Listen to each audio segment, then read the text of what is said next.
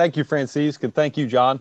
Really appreciate it. And once again, just thrilled to be here right now to talk about Scat Enterprises, Inc. And I'll just read from the bio here on the ePart Trade page. Sure. Hello, Tom. How you doing? Hi, how are you? I'm good. Good to see you. Just getting started here. I want to talk about your company a little bit, and obviously talk about to Frank about how he uses your products and what he's doing with building engines at Beck Racing Engines, all of that. But from the ePart Trade page, Scat Crankshafts offers a complete lineup of crankshaft from stock replacement to custom billet, I-beam, and H-beam connecting rods, and complete rotating assemblies for Chevy, Chevy LS, Ford, Ford Modular, Ford Vintage, Chrysler, Modern Hemi, Pontiac, and Sport Compact. And Tom, going to your webpage, first of all, when it comes to Scat, gosh, you guys offer a whole lot more than that too with some of your other brands. I know you're big into the VW and seating as well, which I find pretty interesting. Tell us a little bit more about the company.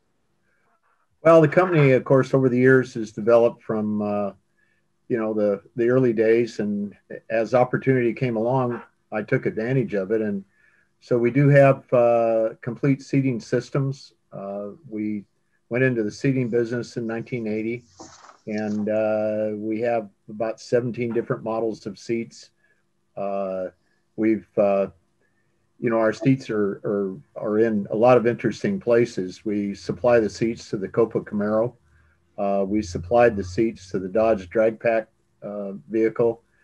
We supply the seats to the military for when they rebuild a destroyer or whatever, for the seats in the wardroom so that the officers don't fall out of their chair when they hit high seas.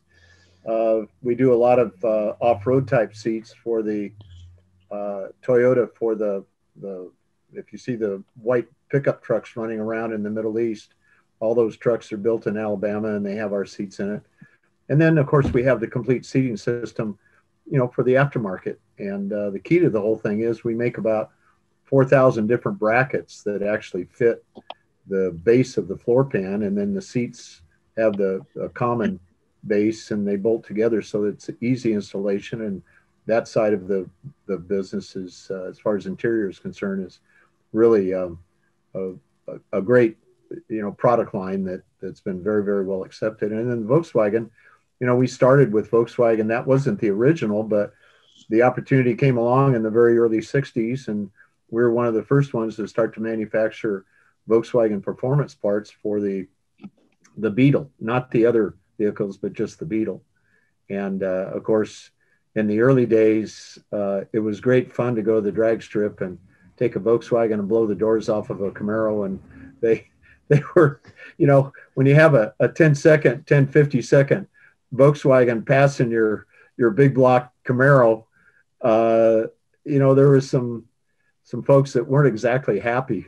But anyway, that's the side of the business that we've maintained all these years, and it's great stuff. And then, of course, we started to make crankshafts in 1966, connecting rods 1972, and then as the business has grown, the product line has expanded to what it is today. And we have great engine builders like Frank. We're behind the scenes. We're the ones that support the engine builders, and we support the racers, because the crankshaft and the connecting rods are basically, if you look at it as your spine. I mean, your spine is, connects there's that song, and I don't remember how it works, but it goes the knee bone to however that works. And that's basically the crankshaft, and the connecting rods, and the rest of the black magic is guys like Frank that take the basics and make it happen. And of course, the thing that an engine builder is most concerned about is that everything stays together. And of course, that rests on our shoulders. So we've been doing it for a long time, and the facility here in Redondo Beach is, of course, complete manufacturing. And obviously we buy pistons and bearings from other people and things like that, but that's what we're about. Well, that's pretty fascinating, and especially with people always trying to make big power and boosting cars and doing all kinds of other stuff, to have a good quality product in the internals is essential. Frank, let's talk to you as well. Frank Beck, president of Beck Racing Engines. Just a little bit about your business and what you do and how Scat helps you out. Well, we started in 1986 out of my garage and quickly outgrew that within a few months and just been an upward spiral since. Tom has been John mentioned Tom giving nuggets. Tom is a gold mine of information, all his decades of doing this stuff, and he's very approachable. I don't think a lot of people realize that engine builders and distributors can call him directly. He may not be available to take the call right away, but he always gets back with me, and he's made my life easy. Great product, works great. We punish it, put it through stuff that probably should never done with it, but it survived, and from all different aspects of what we do. We build high performance and racing engines for the marine environment, Bonneville, King of the Hammers, a lot of drag race stuff.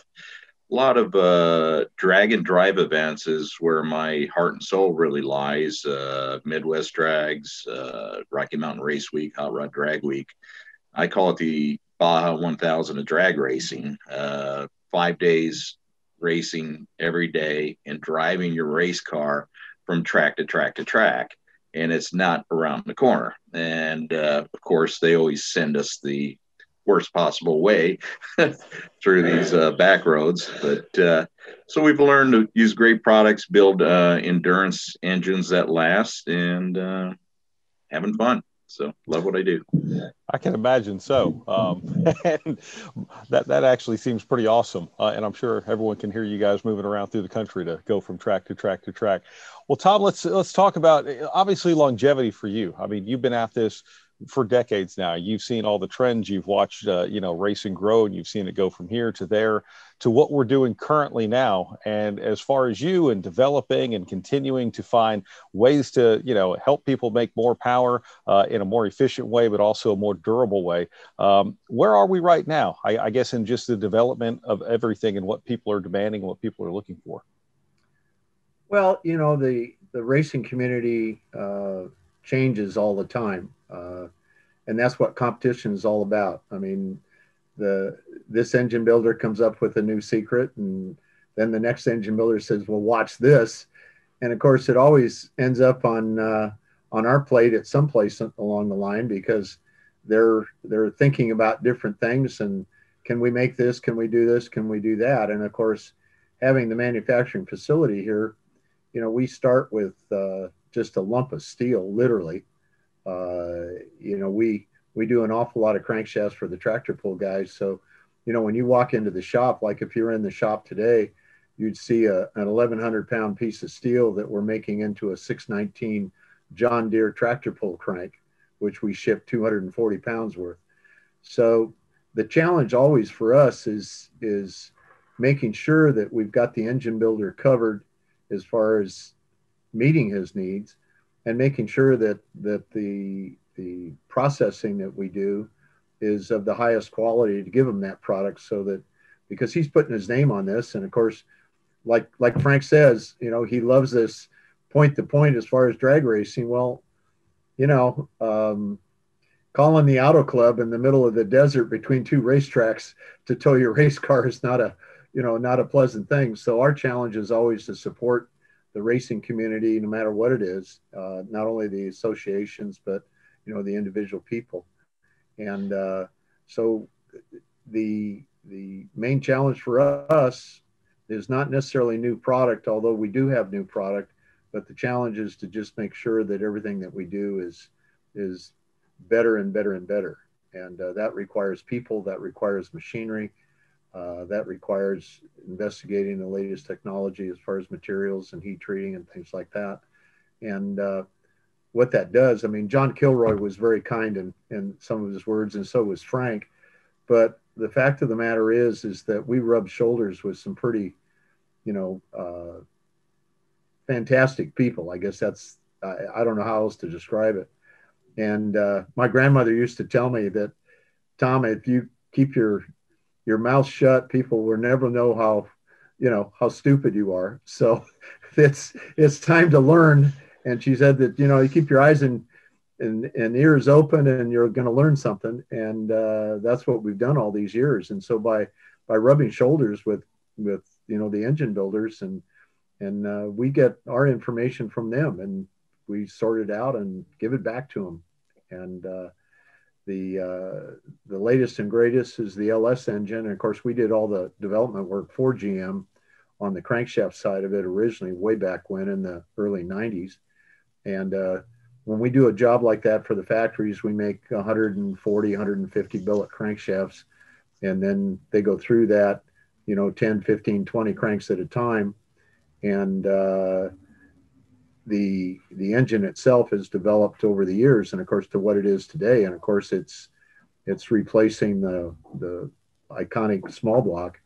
And as far as power and cylinder head and breathing and all that sort of stuff, that engine is really spectacular. And what we've done is tried to cover all the bases, because the cranks in the engines are different. There's several different models, and basically the difference is the nose of the crank.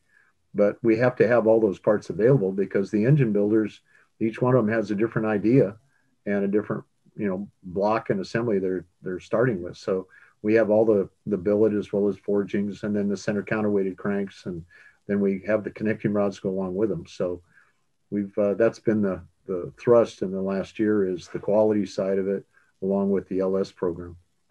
Yeah, the LS program, it almost seems like anybody who's doing any kind of a build these days, or gets something that they're going to make a hot rod, someone's saying, hey, you're going to LS swap that? You're going to, do something with that? On your end of it, Frank, just being able to have, what is offered by Tom and by Scat and all of that, how big of an asset have they been to you? Because everyone is always changing. Once someone finds power, well, the next thing they want to do is find more power, but to at least be able to have a good foundation with all of that, how important is that?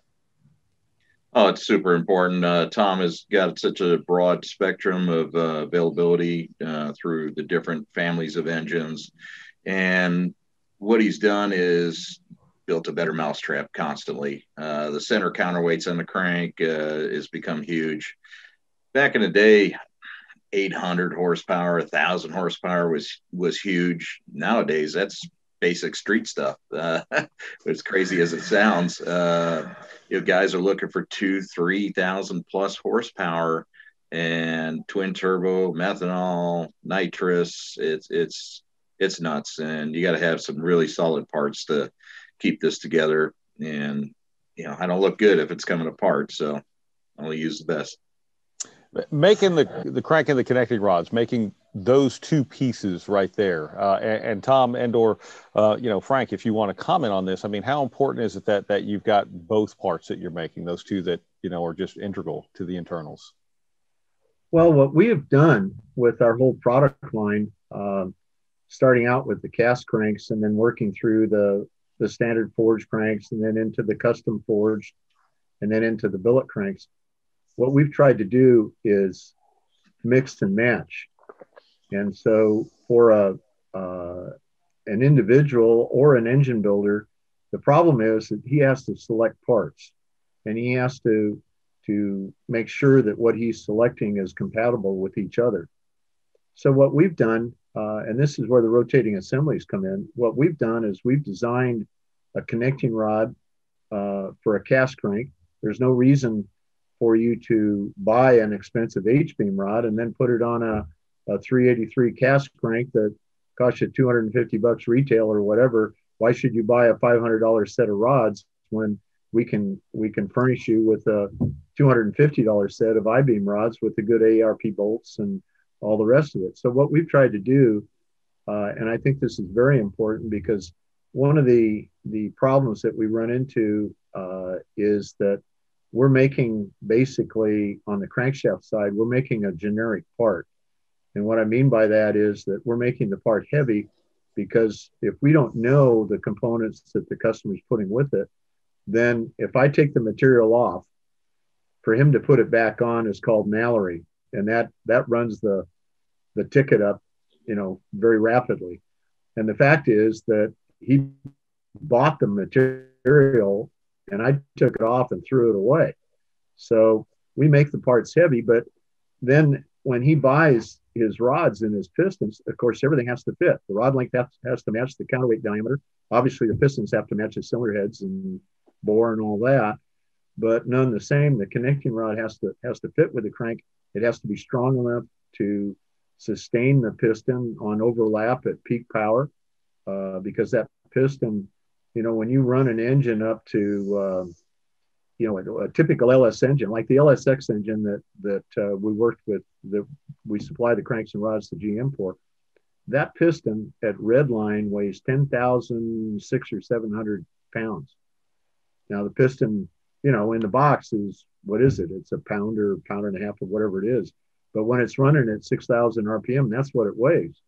So that connecting rod has to be able to grab that piston at top dead center and say, you know what, we're stopping and we're going the other way.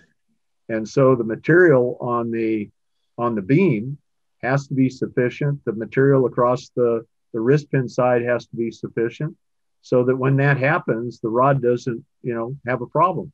So we kind of feel that having rods and cranks compatible with each other, and we know through not only experience with the engine builders, but we know through testing that the parts are compatible. So one of the things that customers buy when they buy our product is that technical knowledge of sorting out the parts, so that they only buy it once, and it is going to do the job and meet their expectations. Well, let's expand on this a little bit. And we do have a couple of questions coming in from the chat, which we'll get to. If you have a question, you can just type it into the chat for either Tom or for Frank, and we'll talk about that. But you talk about, you starting things heavy. Let's talk about balancing and all of that, because that is usually a pretty hot topic. And this is something that both of you can cover. But Frank, I'll ask you first. Challenges with respect to balancing and some of the areas that, well, people have a tendency to get themselves in trouble. Oh, absolutely. Balancing can be real tough sometimes. Sometimes you need to take a lot of material out, and then sometimes you need to add a lot of material. It's always, I shouldn't say always, it's generally easier to remove material than it is to add. However, there's some cases where you're going to remove a lot of material, and we don't like to put more than 2 holes in any end of the counterweight. Once our guideline is usually 100, 120 grams on each end is about the most we're going to try and remove. If it's centered on the counterweight, we can generally do it, unless it's like an LS crank, which has pretty narrow counterweights. And Tom's stuff is usually pretty close, which makes our life easy. But there's times where we got to take more than that off, and we chuck it up in the middle or lathe. And we also do no holes balancing, which is very time consuming, gets expensive, but it less windage, stronger crank, reducing the stress risers and everything that the hole can cause. So that does take some time. Tom, how about on your end when it comes to balancing? On our end, we have 5 balancers, Heinz balancers, that we run 8 to 10 hours a day. And one of the things that when we take an order, I mean, obviously when we sell to a warehouse and they put a part on the shelf, that's one thing. But when we're talking to an engine builder, we're talking to a end user, the most important thing for us is to ask questions so that we know what that customer expects, so that we know what we have to do to make sure that we reach his expectations. And one of the things that we ask them about is, okay, so you're buying a crankshaft. What's your bob weight? If they're not buying components from us, what is the bob weight? And when I mentioned that we make the cranks heavy, then what we would do in the manufacturing process, every surface of the crankshaft is machined pretty much. And so when we're turning the diameter of the crankshaft, we'll turn the diameter down so that the weight on the counterweight is in a range like Frank is talking about, where he can take and drill a couple simple holes in it and put the engine together. Now, the problem there is that, a lot of balance shops don't have, or people that have balancers don't have a lathe heavy enough to do that sort of thing. And what's important about that is when you look at a crankshaft, the counterweights on the crankshaft, if you look down the nose of the crank, the counterweights are rotated. If you look at the position of each one of them, they're rotated in kind of a corkscrew. And so the out of balance condition is basically an X through the center main. And so when you're balancing the crank, what you're doing is you're closing that X to two parallel lines. So most balancers read the out of balance condition at the end of the crank, at each end. But what that's telling you is an average out of balance from the center out on both sides. So by turning the counterweight, like Frank is talking about, which is absolutely the best way to do it, by turning the counterweights, what you're doing is you're correcting the out of balance all the way down the line rather than correcting it in each end. And because when you correct it in each end, it's in each end, but what's going on in the middle? You haven't taken care of any of that. The other problem with that is that when you drill more than two holes, what ends up happening is if, you know, we've had cranks come back from people that say, man, I can't balance this, blah, blah, blah, blah, blah. And they send the crank back and it's got 3 or 4 holes in the counterweight. And when you look at it effectively, what they've done is they've taken this counterweight, which is counteracting the weight of the rod and the piston. And what it's doing is opposite the rod and the piston. Effectively, you made that counterweight to look like a V, and there's nothing in the center where it's supposed to be because you drilled all the material out. But when you turn it, because most cranks are cam cut for piston and rod clearance, when you turn it, the outer diameter of the crank, once you get past 45 degrees from top dead center, that counterweight value is only 50%. So when you stick it in the lathe and you turn it down, you're removing 50% material. So effectively, you're lightening the crankshaft double or more of what the out of balance condition is, which reduces the weight of the crankshaft, obviously, substantially, versus the holes. And you haven't interrupted the integrity of the location of the counterweights. So that's absolutely the best way to do it. And of course, again, it's back to, if I took and made, like on a small block Chevy, we have a standard of 1,800 grams, which is our shelf crankshaft, that it'll balance to 1,800 grams. But in today's world, with light connecting rods and pistons and stuff, you know, some guys have a 1,700 gram bob weight. Well, that's a tough one to balance. I mean, you got to do a lot of work. And if you start drilling holes, you take a nice crankshaft and you make it junk immediately. And of course, what ends up with that is crankshaft breakage. And then that makes everybody upset. So it's balancing is a real important thing. It's an important process that we look at, and we offer rough balancing. We offer finish balancing. The shops like Frank that are equipped to do that, you know, he can pay us or pay his employees, you know, either one. But the point is that Frank knows how to do it. And, but not all the people are, you know, have the equipment to do it and do the job right. Wow, that's a great lesson in precision and procedure on being able to do it right, and thank you for that. A couple of things from the chat real quick. First of all, Marty Fioca says, thank you, Tom, from generations of VW enthusiasts. Glad you and Scat have not forgotten us in your hot rod roots. Well, you know, my employees and their families and my family thank them for supporting us. And then another question from Joe War. It says, I might have missed it, but where did the name Scat come from? I knew that was going to happen.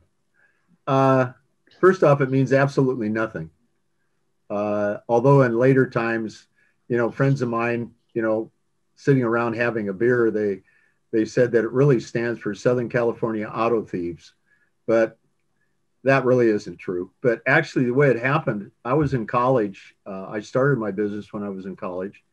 And around 1962, the way I started the business was I was selling cores to the rebuilders. And of course, in those days, that started with the racers. I was the go-to guy for 392 Chrysler and, you know, the junior fuel guys. I mean, everything that was built in those days, you started with a junkyard motor. And so in building hot rods and stuff, I got onto the fact that I'm one of 7 kids. My dad was a school teacher. We didn't have any money. And so working in a service station for $1.25 an hour, that didn't quite cut it. And I figured out that I knew where I could buy an engine for $50 and sell it for $100, and I could do that a couple times a day. And I figured, boy, that's a lot better than standing in front of this pump with the nozzles. So that's the way the business developed. And one day, one of the engine rebuilders that I was selling to was upset because they didn't have a business license, and he wanted to charge me. If you can relate to this, the sales tax in those days was 2.5 or 3%. Of course, in the state of California now it's 10%. But I was upset with the 2.5%. I wasn't going to pay that, so I I went to the Board of Equalization and I stood at the window, and the lady, I filled out the form and paid the $3.50, and the lady says, "What's the name of your company?" And it panicked me.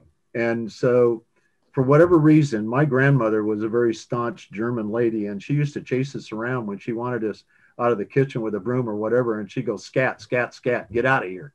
And that was the first thing that came to my mind. I told the lady, and she says, "You want to spell it with one T or two T's?" And I said, "Well, one T." She says, "You want to write it in?" I said, "No, you can do it." So she did it, and that's that. It's a silly story, but that's how it happened. But it's a story, and that's what's good is you have one. There you go. I like that. It's I've a never story. heard it. Yeah, I've never heard it, so I was happy to hear it. Well, Great and then question. it became like iconic. Chrysler decided they liked it, so they stole the trademark and they came out with their Scat Pack, which is a Scat trademark, and we got into a punch up over it. But so I guess it's over the 60 years has created an image that some people have different opinions of that, but the image of performance and scatting when it comes to music, if you listen to jazz, scatting around is improvisation of music. Well, we kind of look at it as improvisation of technical, automotive stuff. That's what we do. So I guess the name's appropriate. I like that. I like that. Frank, I want to, turn it over to you a little bit and ask you just about the business and again, what people are looking for. And, let's just say I'm maybe looking to move to the next step in my racing, and I'm coming to an engine builder like you, and I'm not exactly sure what I want, but I think I know what I want. And then, of course, being able to take Tom's products and use it for all of that. Well, Tom had a good point. Our job is to ask all the right questions. And some people may think they want a certain product and a certain direction they think they need to go. And a lot of times they're just way out in left field, and you got to reel them back in. It's like, well, you really don't need to do that. Here's a better approach, and here's why. And that's just decades of experience that we have. And we offer that to everybody that calls in. I ask a lot of questions. I have a full page form I fill out.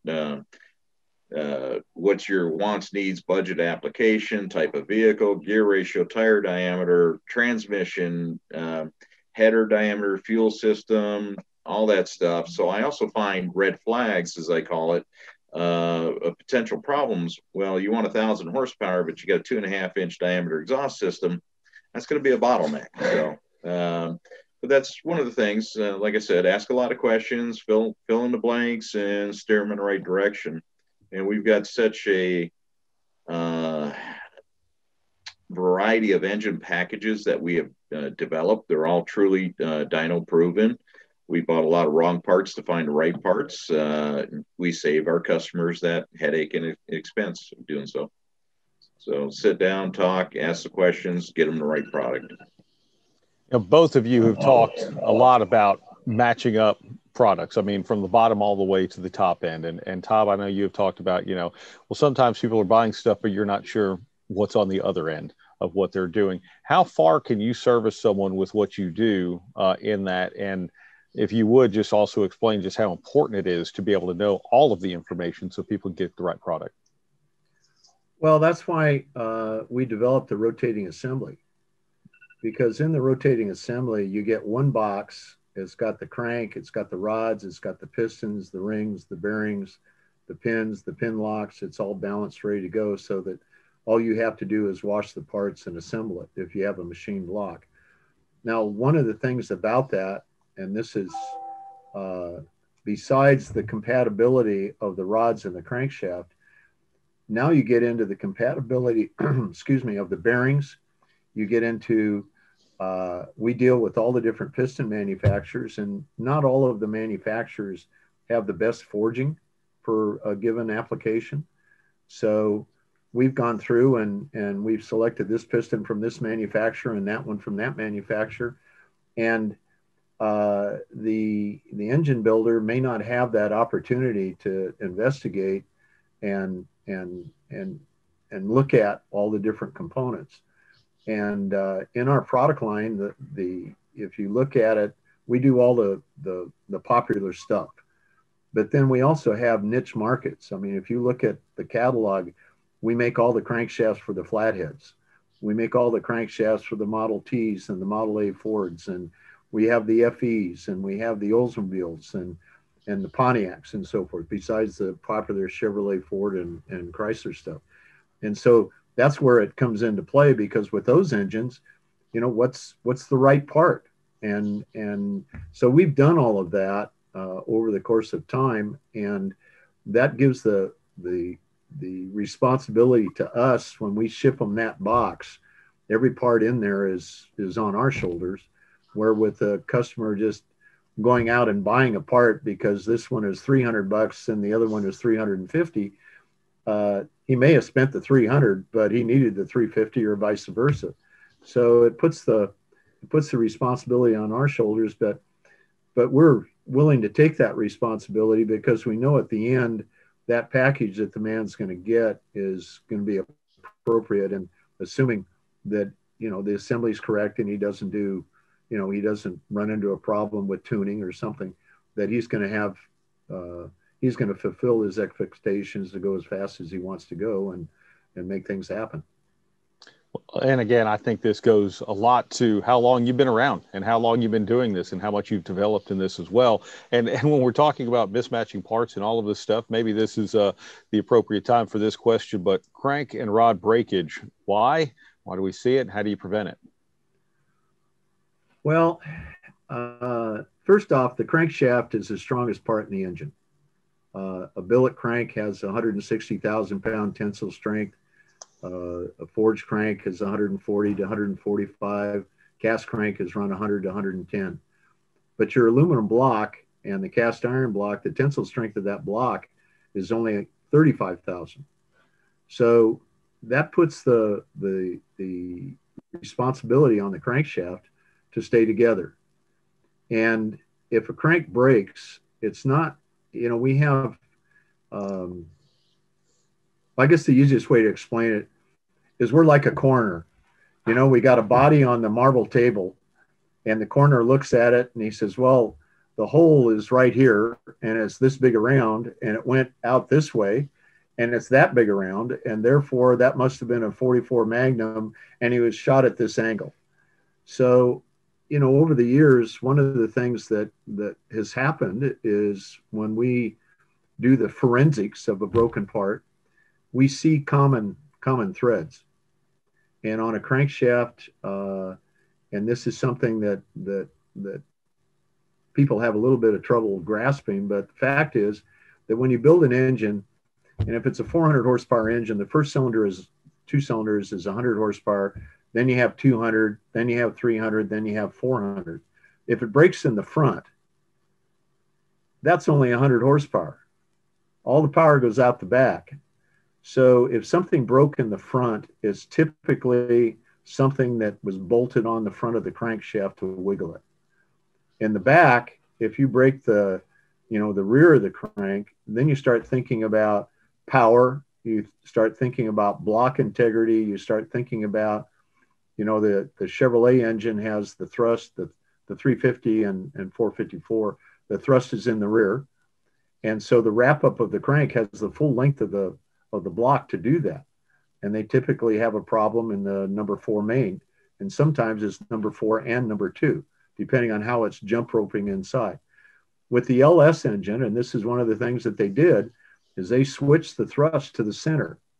Now that's something Ford has done forever, and Chrysler. So what that means is that the wrap of the crank is 1/2 the length.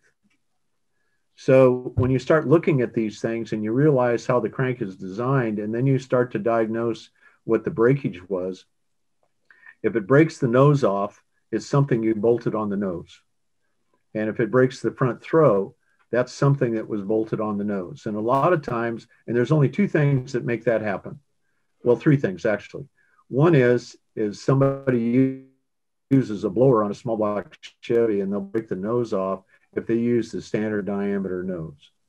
I mean, you're taking that torque off at 90 degrees and you're running this thing at 6,000 RPM or whatever you're doing with it. And then the blower sneezes just because. And of course, the nose comes off and of course, the part is broken, therefore the part's bad. Well, it's not. It's that you bolted the blower on. You also get into issues with valve train. And valve train transfers all that vibration down into the crank itself. And then last but not least, and this is a touchy subject, but and I'm going to give you the world according to Tom, but people they put dampeners on there and they haven't got any idea what that dampener does. And the manufacturer doesn't either. Because when an engine's designed and when we do the work for the factories, what happens is they go through all of this testing and they're checking all the time. They have instrumentation on the nose of the crank and it's called a torsiograph. And they plot out the wiggle of the crankshaft and it looks like a cardiogram. And as they change the rod length and the weight of components and valve timing and ignition timing and, all of these different things, they measure that. And when they're completely done with the design of the engine, the very last thing they do is design a dampener to take out that last wiggle so that, Aunt Emma can get in her new Chevrolet Malibu and drive from Los Angeles to San Francisco up I-5 at 80 miles an hour and not have her teeth fall out. Well, now a hot rodder comes on, Mr. Beck comes on, and what does he do? He takes this engine and he ups the compression and changes the stroke and blah, blah, blah, blah, blah, blah. And now he's got, 700, 800,000 or whatever he's got. And he's going to go down to the speed shop and buy a dampener that just comes off the shelf that fits that application. Doesn't happen. So a dampener, a wrong size dampener, a wrong design dampener will break the front of a crankshaft. And that's 90% of what we see. A connecting rod, if a connecting rod breaks in the beam, if it breaks in the beam itself, the problem is that the weight of the piston was too heavy for the rod, the amount of material in the rod. And so when the rod decided to take and change course and pull the piston back, it didn't have the material necessary to do that.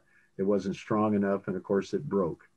So, and obviously when you burn something down and you take and burn a bearing, it turns black and blue. And what actually happened was that black and blue means that you heated it up with friction enough that you actually annealed the part. So the tensile strength was gone in the part and it broke. So there's some very basic things that are very easy to look at, very easy to explain. And there are things that happen occasionally that it ends up, that's because God said so. I mean, you have no, there's no explanation. You just step back. And one of the things that, is a fix on something like that is examining the engine and what you're doing with it. And maybe we need to add more material because the only thing that we can do to strengthen the crankshaft is to add more material to it. So these are all things that you sort out. But if we're going to try to figure out what went wrong, we got to have all the parts to look at because all the parts were involved. And it's something that this is on our end, and I'm sure on Frank's end too, with his experience that the two of us have seen enough. And when you see it time and time again, and you figure out that there's a common denominator here, you kind of draw a conclusion that says this is what happened. So, but that's all part of it. That's part of the expertise, and that's where Frank was talking about, dragging a customer back to reality. This is where the component parts comes in, and so many times I know, and on his end as well as our end, a customer has his build sheet of what he's doing, and then he's got a part, and you go, wait a minute, no, you don't want to do that. And our approach to it is not to tell the guy, that he made a mistake or whatever, we try to give him the technical side of it so that he understands what we're telling him, rather than just saying, no, you can't use that, you must use this. And kind of sitting and going through and educating them a little bit and telling them why you think that way. And if they accept it, that's great. If they don't, well, that's the best we can do. But keeping them out of trouble from our experience is because we've seen failures and we understand what the failures are. And there's a common thread in many cases. And customers will come in and many times, we've turned customers down. They want us to do something. I say, no, I don't want to do that. Because I know that eventually something's going to happen. And then I'm the bad guy because it's my part that broke. And so I'd rather pass than to get involved in it. And I'm sure, Frank, you're the same way. I mean, you're not going to build an engine for somebody you're not going to build an engine with a cast crank and the guy put a 671 on it. I mean, that's not going to happen. Yeah, Frank, you were nodding a lot. Obviously, everything Tom was saying is pretty relatable to you as well. Do you want to add to that? Yeah, I've been doing this for 40 years and not as long as Tom. I'm just getting started. But we turn away more work than we actually take in. We're just understaffed, overworked. So it's actually a nice position. I get to cherry pick and, pick the jobs that are good for us, make us look good. And as far as breakage, what Tom had mentioned, blowers, people over tightening the blower belt constantly. We run into that, and we get people in, hey, what happened? It's real simply way too much. That blower belt doesn't need to be super tight, especially cold. And even when it's hot, it doesn't need to be tight. So another issue we found in the past, there was a dampener company that made some really heavy dampeners, and a small block Chevy with a snout is pretty small diameter, and on cast crank and out in desert racing, we do a lot of the off-road stuff being here in the Southwest. They break the snout of the crank off, and of course they come back to us and, he sold me junk. So that's why we've gotten into what we do now. We build complete turnkey engines. We don't do bits and pieces anymore, and we dyno every single engine. That eliminated over 90% of the problems we had. People with mismatching parts, we knew what we did was right, but then they go buy a carburetor at a swap meet and, it didn't work. Well, this guy was selling that carburetor there for a reason. But getting the right products, having all the components matched is critical. And like I said, the best way I can explain it is we went out and bought an awful lot of wrong parts to find the right parts. So everything just comes together and it's all matched and works well together. Yeah. And again, this goes back to decades of experience. I do want to get in a couple of questions from the chat, if you don't mind. Let's see. Walt says, Tom, you mentioned starting out with 392 Hemis. Do you have any cranks for them now? Yeah, I do. As a matter of fact, we make those in billet. We have them on the shelf. Unfortunately, a lot of the guys for cranks, time,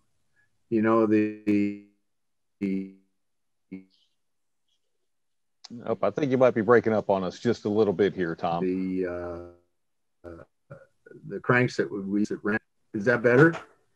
Hang on, try it again. Start out again. You did say, yeah, you do have it for the 392 Hemi. You got some billet on the shelf. If you want to continue from there. Oh, okay. A lot of guys, they're and the stock crankshaft was not really a flash piece. And when we used to, before we had the billets and doing things like that, the important guy in the shop was the welder. And the first thing we did, they had an undercut radius in them. And so we'd weld our weights and we welded those on. And the strokes, so we welded on the top of the journal.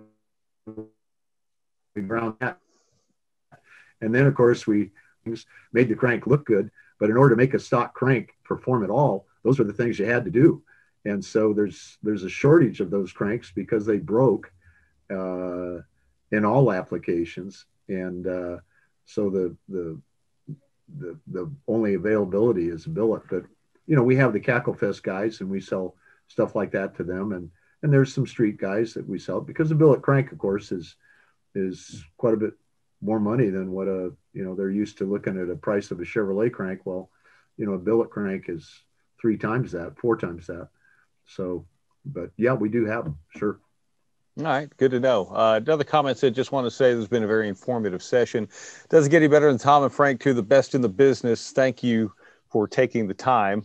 And let's see, Braden Fincham said, some of the best and most versatile cranks and companies around. Happy to have SCAT in my shop and in customer vehicles, as well as my private mud bog truck. So this really has been one of the most informative sessions so far that I've been a part of here during Online Race Industry Week. So I do thank you for that. While our time is starting to run out, I did want to ask you, Tom, you know, is there anything that maybe we didn't cover? I know you talked about the LS engines, you talked about some of the niche markets like, you know, the Flathead, the Pontiac, the Olds, and the Chrysler and all that, but is there anything that maybe we haven't covered yet that you wanted to make sure your customer base or potential customers should know about? Well, thank you for asking. Actually, the most important thing for me is to be able to share some of the knowledge that we've acquired here over the years with our customers, and you know, to let the customers know that, you know, we're here for them. I mean, obviously, we're in business. Our business philosophy is at the end of the day, we should have more in our pocket than what we started. Doesn't always work out that way, but that's the plan. But you know, the knowledge that has been acquired over the years, we've tried to put into the product line. And Frank mentioned, and very kindly, that I'm accessible, and that's true. I mean, to be able to talk through with the customer, I have all the time in the world for the customers, and we've got 6 or 7 guys in the sales department that are there for the customer. And the most important thing for us is to make sure that the customer is getting what he wants, that we meet his expectations, and to prevail on us to ask those questions and to let us help them. And because at the end of the day, you know, the performance industry is something that you know, I can't imagine working in any other industry. I mean, I've done it all my life, but none the same. I can't imagine getting up in the morning and going to a shoe store to fit shoes on kids. You know, I mean, this is so many great people and so many great experiences, and having the opportunity with you guys to share that is very special. And thank you all. Yeah, well, I do want to let folks know that you can always go to epartrade.com and go to SCAT's page and connect directly with them as well. Frank, I also want to ask you real quick as we get here to closing, you know, maybe if you want to speak of, you know, the customer service aspect, what you do as a builder, how SCAT is able to help you, and if someone wants you to build them an engine with their product, what do they need to do? Well, thank you. SCAT has been just a tremendous resource for us, having parts available all the time and great parts to pick from. So it's made our life easier.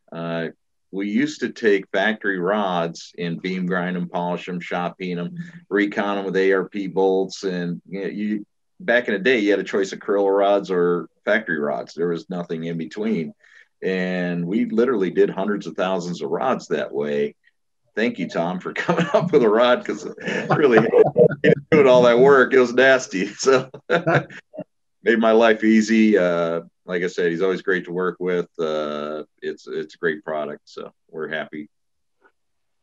Well, you guys have been fantastic. This has just been incredible, and a wealth of knowledge gained here over the last 50 minutes or so, and certainly appreciate you being a part of eParTrade and being a part of Online Race Industry Week as well. This has just been an incredible resource, so thank you both very much.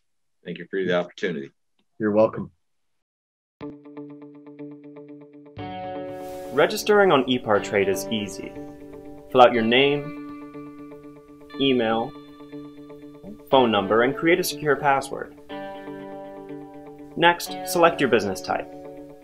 Choose supplier if you're looking to display products or services and connect with buyers. Choose Racing Business if you're looking to find new parts and connect with suppliers. Choose Race Team if you own or are a member of a professional racing team. Begin typing your company name. We most likely already have your company in our database, which you can select from the drop-down. Then, enter your job title. Choose Claim Company if you'll be editing your company profile. Other members of your company can choose Join Company if they'd like to use eParTrade as well. You can view and agree to our terms of use here. If you'd like to receive our weekly newsletter, choose Accept. Click Register Now, and your registration will be submitted for approval. You'll need to confirm your email once it goes through. To keep our platform industry only, you'll be approved shortly after. If we require additional proof of business, we'll reach out. Welcome to eParTrade.